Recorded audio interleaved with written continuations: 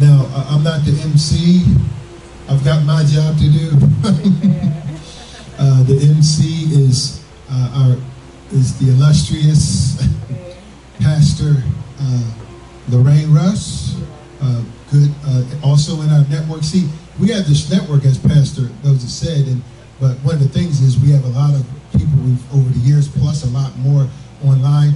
But we're coming together more, and of course, a lot of things after the pandemic, we're just getting going again. So some of the things we were doing, like we did the annual things that we did that relates to the African American Network. We did an annual Martin Luther King, The Dream. In fact, you can look up our site, celebratethe.dream.com.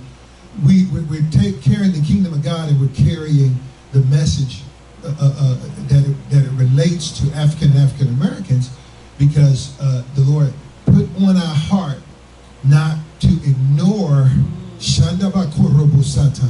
not to ignore the racial issues and the cultural issues in our society, because we're Christians. Because as a Christian, I really want to be colorblind. It may be our children, our loved ones that have been bound by sin, drugs, or whatever the case may be.